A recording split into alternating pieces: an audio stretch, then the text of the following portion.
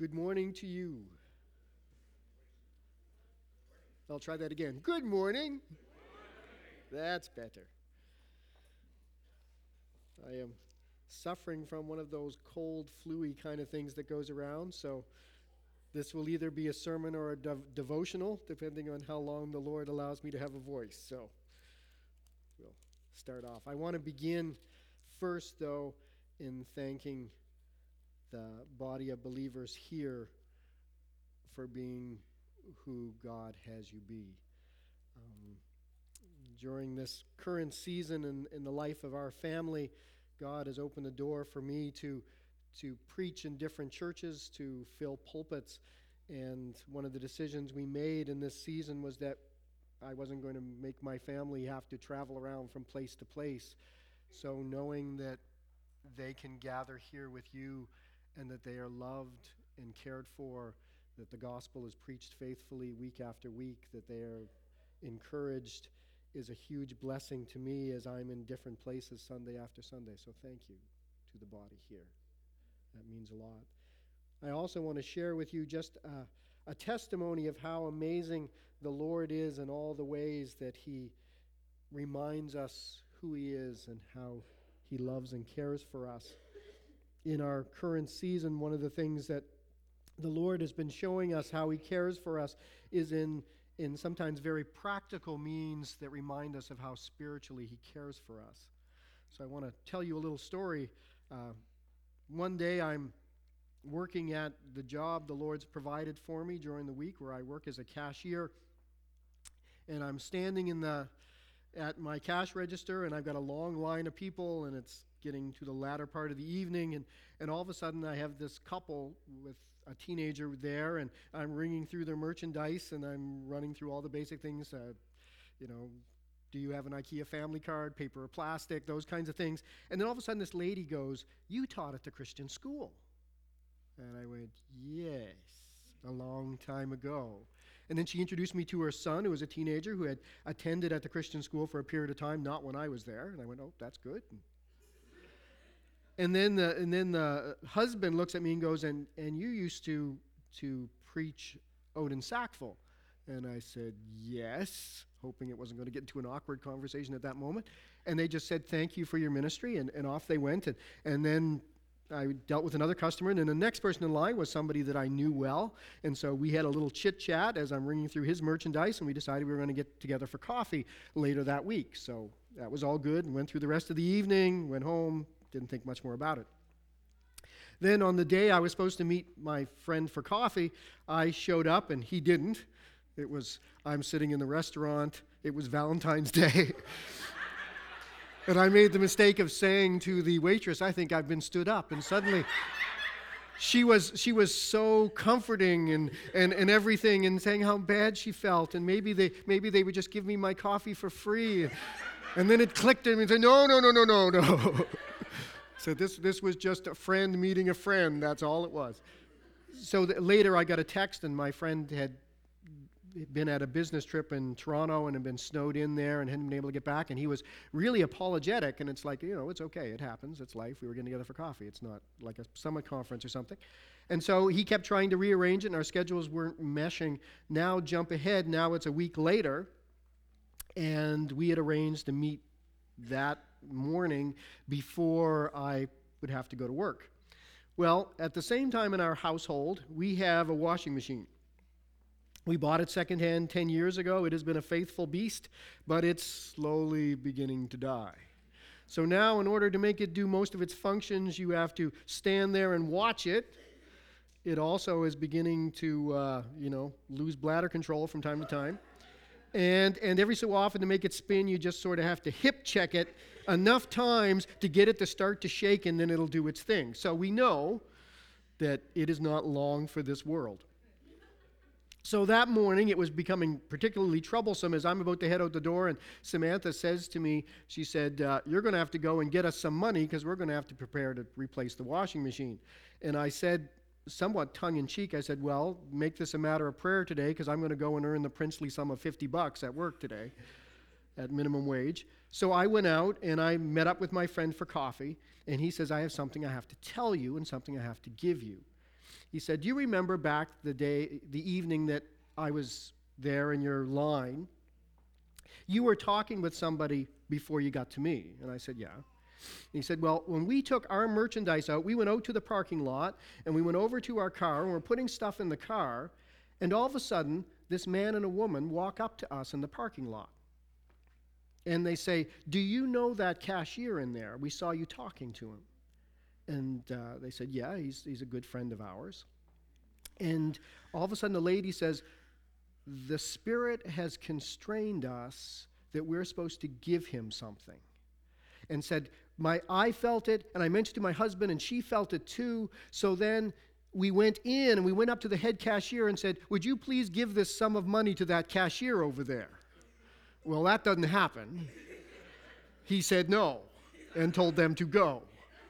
So he said, we've been standing out here in the parking lot praying, wondering what to do, and then we saw you walking over to your car, so we feel we're supposed to give this to you to give to him.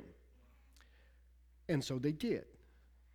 And then my friend said, I got in my car with my wife. My wife looks at me and goes, okay, strangers don't walk up to strangers in parking lots of stores and hand them sums of money for other people.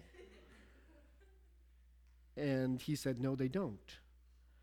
So he said, I had this, plus we had a little gift we wanted to give you, and I wanted to give it to you that day we were going to meet for coffee, and I couldn't believe it when I woke up and I'm going to be stuck in Toronto. It's like, Lord, you know I have this, I'm supposed to give it to Stephen. Why am I stuck in Toronto? And I started to laugh, and I said, because last week I wouldn't have known what it was for. This morning I know what it's for. And that is just one of the little ways that the Lord shows us how he cares for us. Because in those practical ways, those are secondary to the bigger picture of how he cares for us. If you have your Bibles with you, if you would open up to 2 Corinthians, please. 2 Corinthians, we're going to go into the Word.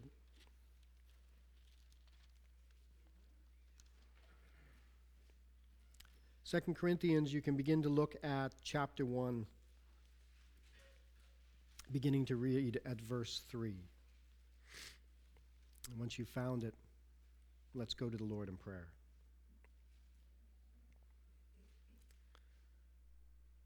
Our Lord and our God, we come to you today, recognizing that you are all we have sung about and more, all we have reflected on as we gather together around the Lord's table this morning. Lord, we praise you, for you are worthy to be praised. Lord, we praise you for your salvation, purchased with the blood of your own dear Son. He who knew no sin, who became sin for us, so that we might become the righteousness of God in him. Lord, we praise you for your Spirit, the seal of our inheritance, indwelling every believer. Lord, we praise you for your church, every believer assembled together. You have established it. Your Son is the head of it, and it has endured and marched forward for 2,000 years. Lord, we praise you for your word that we can open this morning, which you have preserved for us. Lord, we pray that your Spirit would speak to us through it. And as always, Lord, we ask for eyes to see and ears to hear, for minds to understand, and most of all, for hearts to be changed, for your glory and yours alone in Jesus Christ. Amen.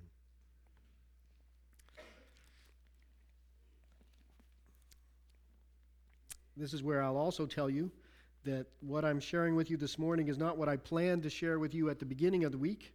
At the beginning of the week, I was going to share something else, and then as the week progressed, in my own devotional reading, the Lord drew me to these passages that I was reading, and I believe the Lord wants to speak to us through them. Praise be to the God and Father of our Lord Jesus Christ, the Father of compassion and the God of all comfort, who comforts us in all our troubles, so that we can comfort those in any trouble with the comfort we ourselves have received from God. For just as the sufferings of Christ flow over into our lives, so also through Christ our comfort overflows. If we are distressed, it is for your comfort and salvation. If we are comforted, it is for your comfort, which produces in you patient endurance of the same sufferings we suffer. And our hope for you is firm, because we know that just as you share in our sufferings, so also you share in our comfort. We do not want you to be uninformed, brothers, about the hardships we suffered in the province of Asia. We were under great pressure, far beyond our ability to endure, so that we despaired even of life. Indeed, in our hearts we felt the sentence of death, but this happened that we might not rely on ourselves, but on God, who raises the dead. He has delivered us from such a deadly peril, and he will deliver us. On him we have set our hope that he will continue to deliver us. As you help us by your prayers, that many will give thanks on our behalf for the gracious favor granted us in answer to the prayers of many.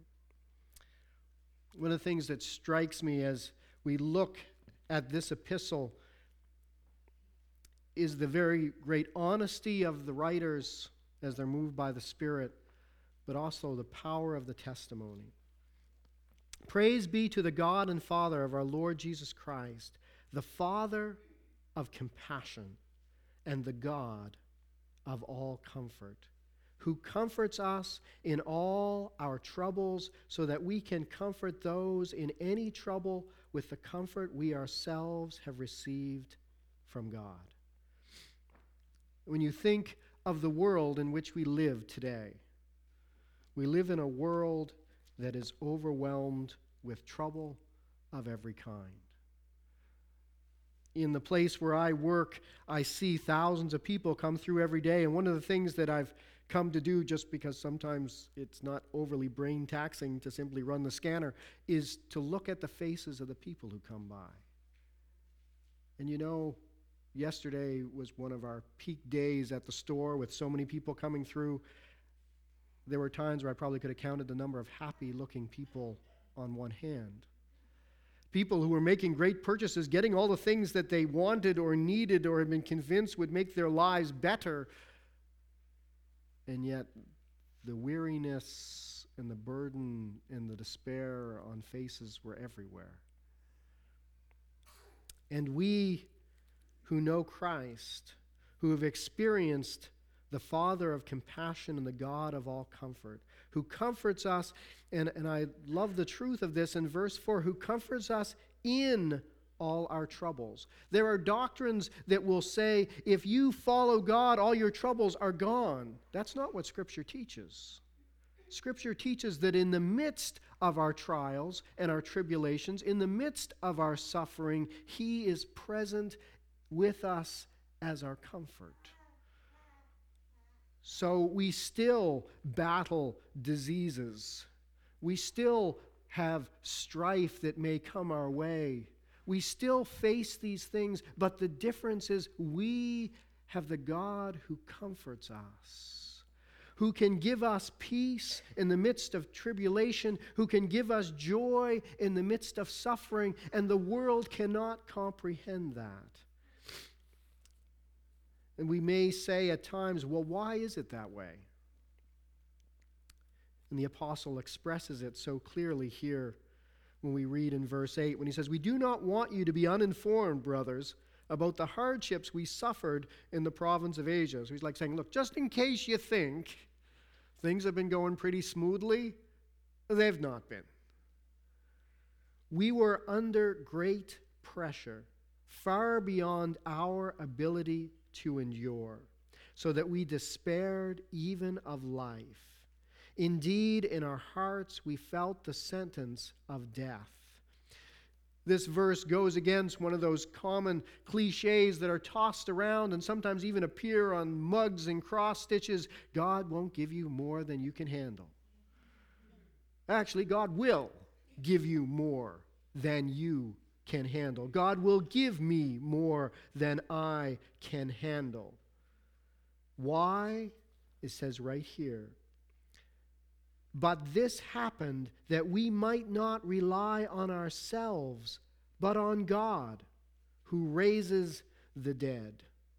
He has delivered us from such deadly peril, and He will deliver us. That their focus was not on their ability. They had reached the end of themselves, and there they discovered the God who was faithful to carry them.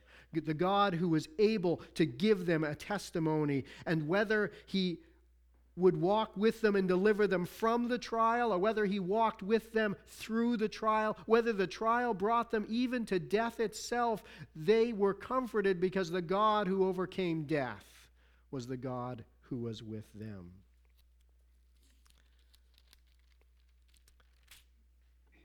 Based on that introduction, I'd like you to look a little farther in the epistle. I encourage you when you're at home to read it all through and mark it all up like I like to do.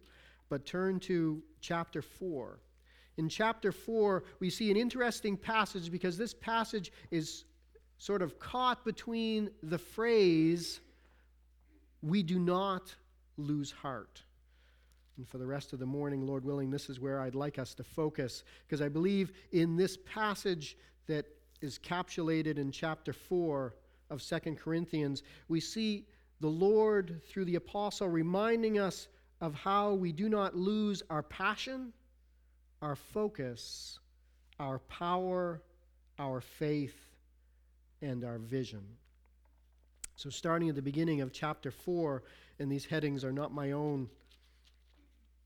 Therefore, since through God's mercy we have this ministry, we do not lose heart.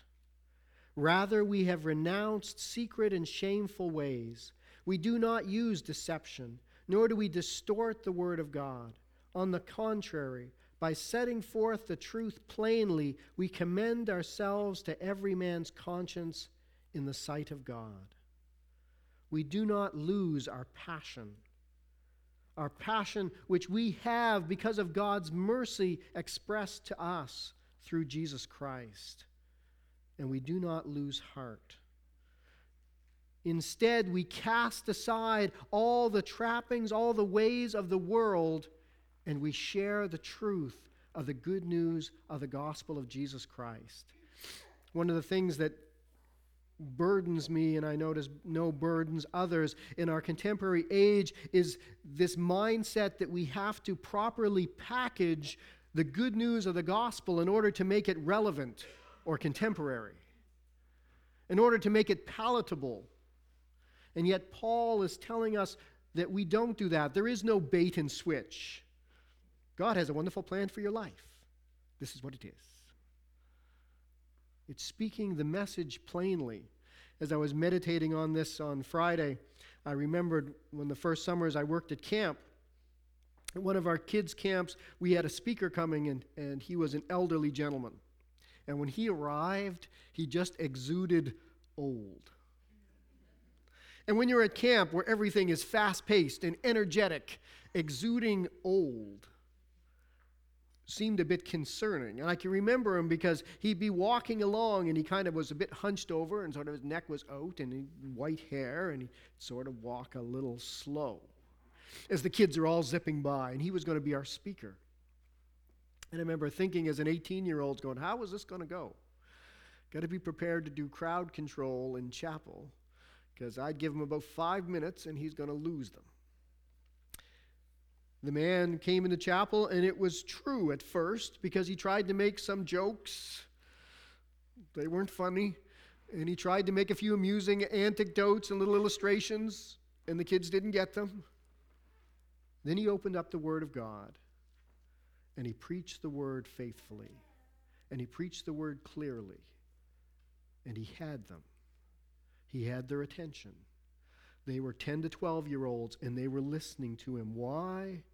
Because it was the Spirit doing the work. He had opened up the Word of God, and he was presenting it faithfully and truthfully, and the Spirit was working through the Word.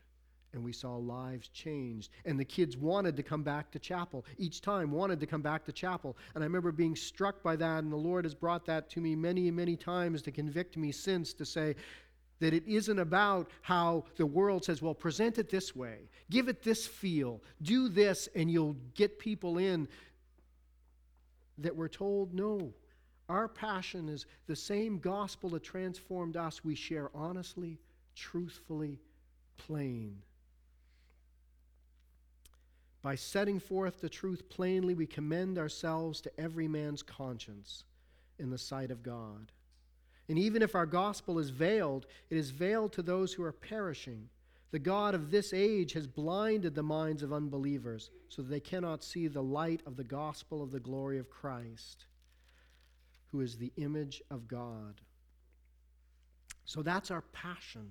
Our passion is because of what Christ has done for us. We, in the same open and honest and plain way, share the good news of the gospel to those around us. And then we have our focus. For we do not preach ourselves, but Jesus Christ as Lord, and ourselves as your servants for Jesus' sake. We don't preach Northbrook Bible Chapel. We don't preach a particular denomination. We don't preach a particular ethos. We don't preach a particular philosophy. We preach Christ. We preach Him. We preach Christ. And then what is our role? What is our focus in that? Is to recognize that we are His servants to one another. We are His servants to one another. We remember our passion. We remember our focus. For God, who said, "Let light shine out of darkness," made His light shine in our hearts to give us the light of the knowledge of the glory of God in the face of Christ. We could just meditate on that verse for the rest of the morning and how well it ties into those who were around the Lord's table this morning as we looked at light. For God, who said, "Let light shine out of darkness," made His light shine in our hearts to give us the light of the knowledge of the glory of God in the face of Christ. Think about that for a moment. The imagery that's being set up here, that the same God who spoke light into existence at the beginning of Genesis, in the creation of the world, let there be light, and there was light. And imagine what that was, illuminating the universe, is the same God who, through the work of Christ, brings light into our lives, transforming us by Himself. Give us the light of the knowledge of the glory of God in the face of Christ. But then we come to the familiar verses, verse 7, "But we have this treasure in jars of clay, to show that this all-surpassing power is from God and not from us." This helps us remember what our power is. Our power is not us. Our power is not us. And that beautiful picture of a jar of clay, and as we've often heard that in the ancient world, in homes which didn't have a lot of storage spaces, oftentimes they were one room, that if you had valuables, maybe you had something that was very important to you, that you would either store it in a regular jar, or sometimes you'd even take it and encase it with clay and have it baked so it was actually baked into the jar so that thieves wouldn't find it and steal it. If you looked at it, it wasn't really that pleasant to look at. It actually was very plain, kind of ugly. But the secret was what it held inside it. That's us. Sorry. Don't necessarily stand out, humanly speaking. May never receive the accolades or the position that society notices, but that doesn't matter because the power of God at work in and through us accomplishes His purposes for His glory. It's His power, not mine. So I don't have to worry about whether I've got it just so. Because if the Lord wants to do something through me, he is powerful enough to do it through me. As one dear brother said, if he can make a donkey talk, he can use you too. But it's bigger than that. All of a sudden, the pressure is off me. It's in dependence on him. He is the power to do his work in and through me, in and through us, in and through you. That's our power. So we've had our passion, our focus, and our power.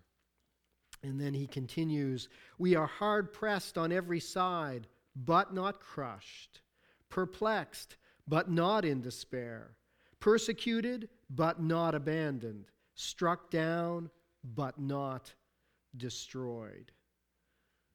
On all these things because of God's power at work in us. Will there be suffering? Will there be trials? Yes, but God's power will be at work. We always carry around in our body the death of Jesus so that the life of Jesus may also be revealed in our body. For we who are alive are always being given over to death for Jesus' sake, so that his life may be revealed in our mortal body. So then, death is at work in us, but life is at work in you. It is written, I believed, therefore I have spoken. With that same spirit of faith, we also believe and therefore speak. We need to not forget our faith. What we have put our belief in, our belief is not simply in a set of doctrines, our belief is in the person of Jesus Christ. Our belief is in his finished work upon the cross that has bought our redemption. Our belief is in the Spirit that indwells us. And because of what we have our faith in, we speak. Because we know that the one who raised the Lord Jesus from the dead will also raise us with Jesus and present us with you in his presence. Sometimes I try to grasp the magnitude of that and how freeing it is. I remember hearing the testimony once of a gentleman who was in Vietnam, and he was a Vietnamese pastor trying to proclaim the gospel, and he was constantly being set upon by the authorities, by those in the community who did not want him to share the gospel, the good news of Jesus Christ. Now, at one point, they put him in prison and did horrendous things to him to humiliate him.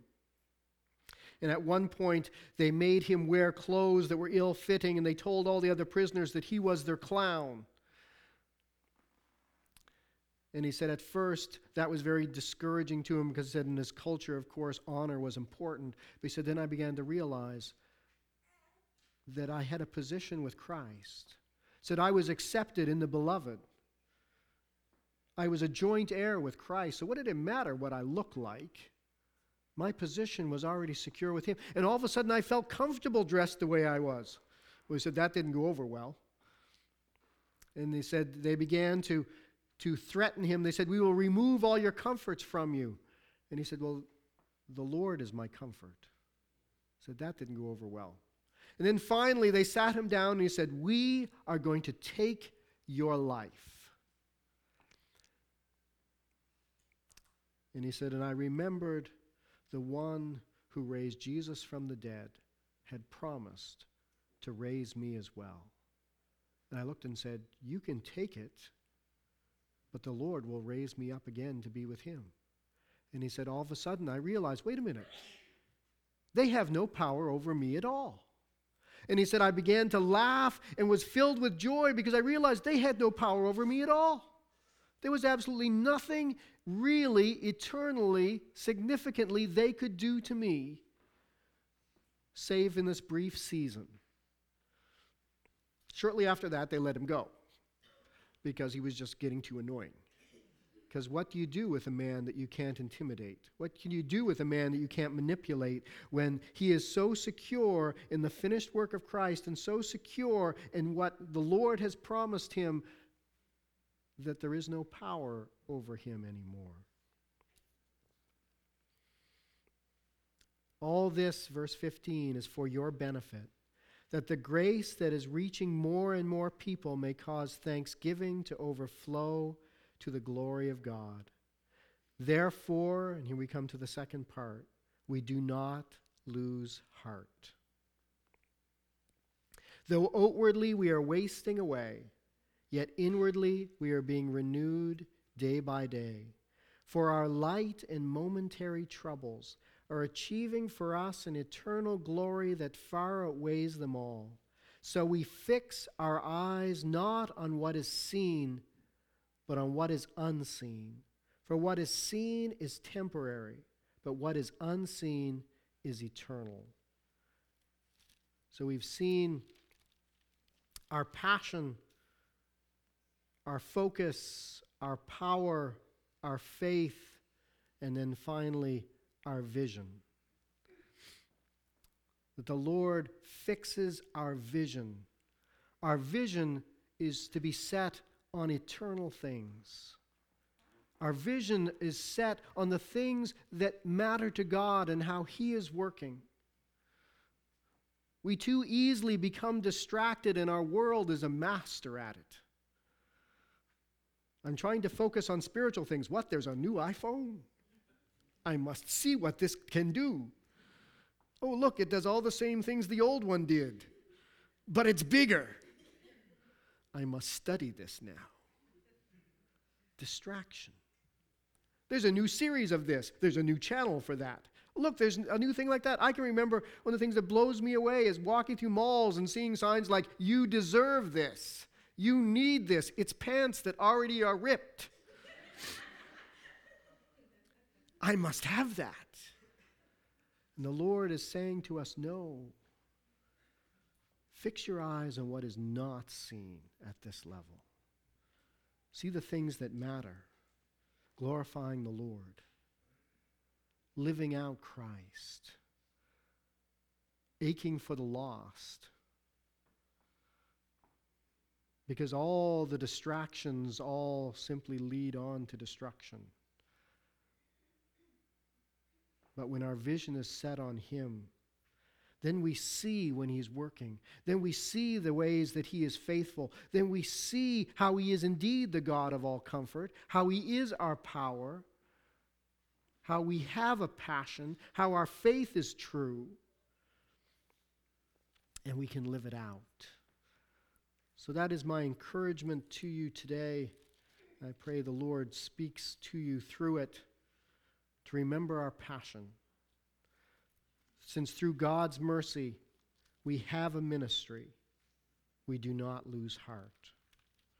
Remember our focus, that we do not preach ourselves, but Jesus Christ as Lord, and ourselves as your servants for Jesus' sake. Our power, that we have this treasure in jars of clay to show that this all-surpassing power is from God and not from us. Our faith, I believed and therefore I have spoken. With that same spirit of faith, we also believe and therefore speak.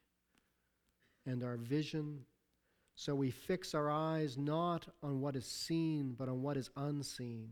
For what is seen is temporary, but what is unseen is eternal.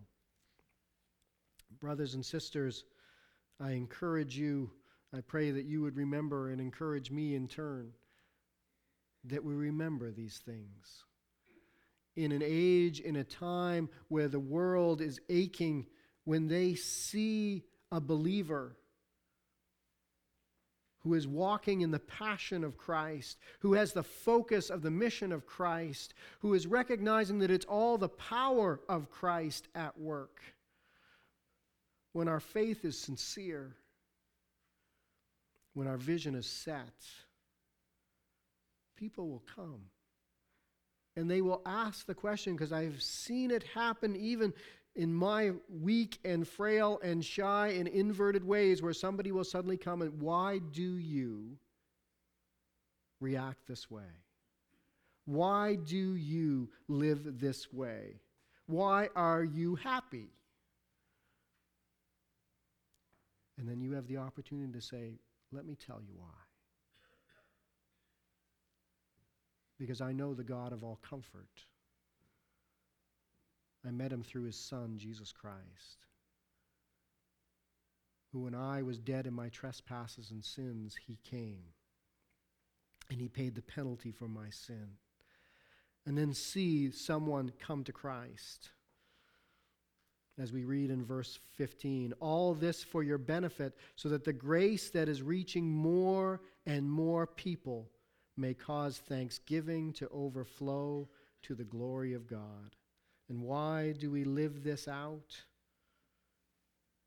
So more people will come to God through Christ. And with each person who is redeemed, the Lord is glorified. Which each person is redeemed, the Lord is glorified, and his glory is magnified on the earth. And we can celebrate that. Let's pray.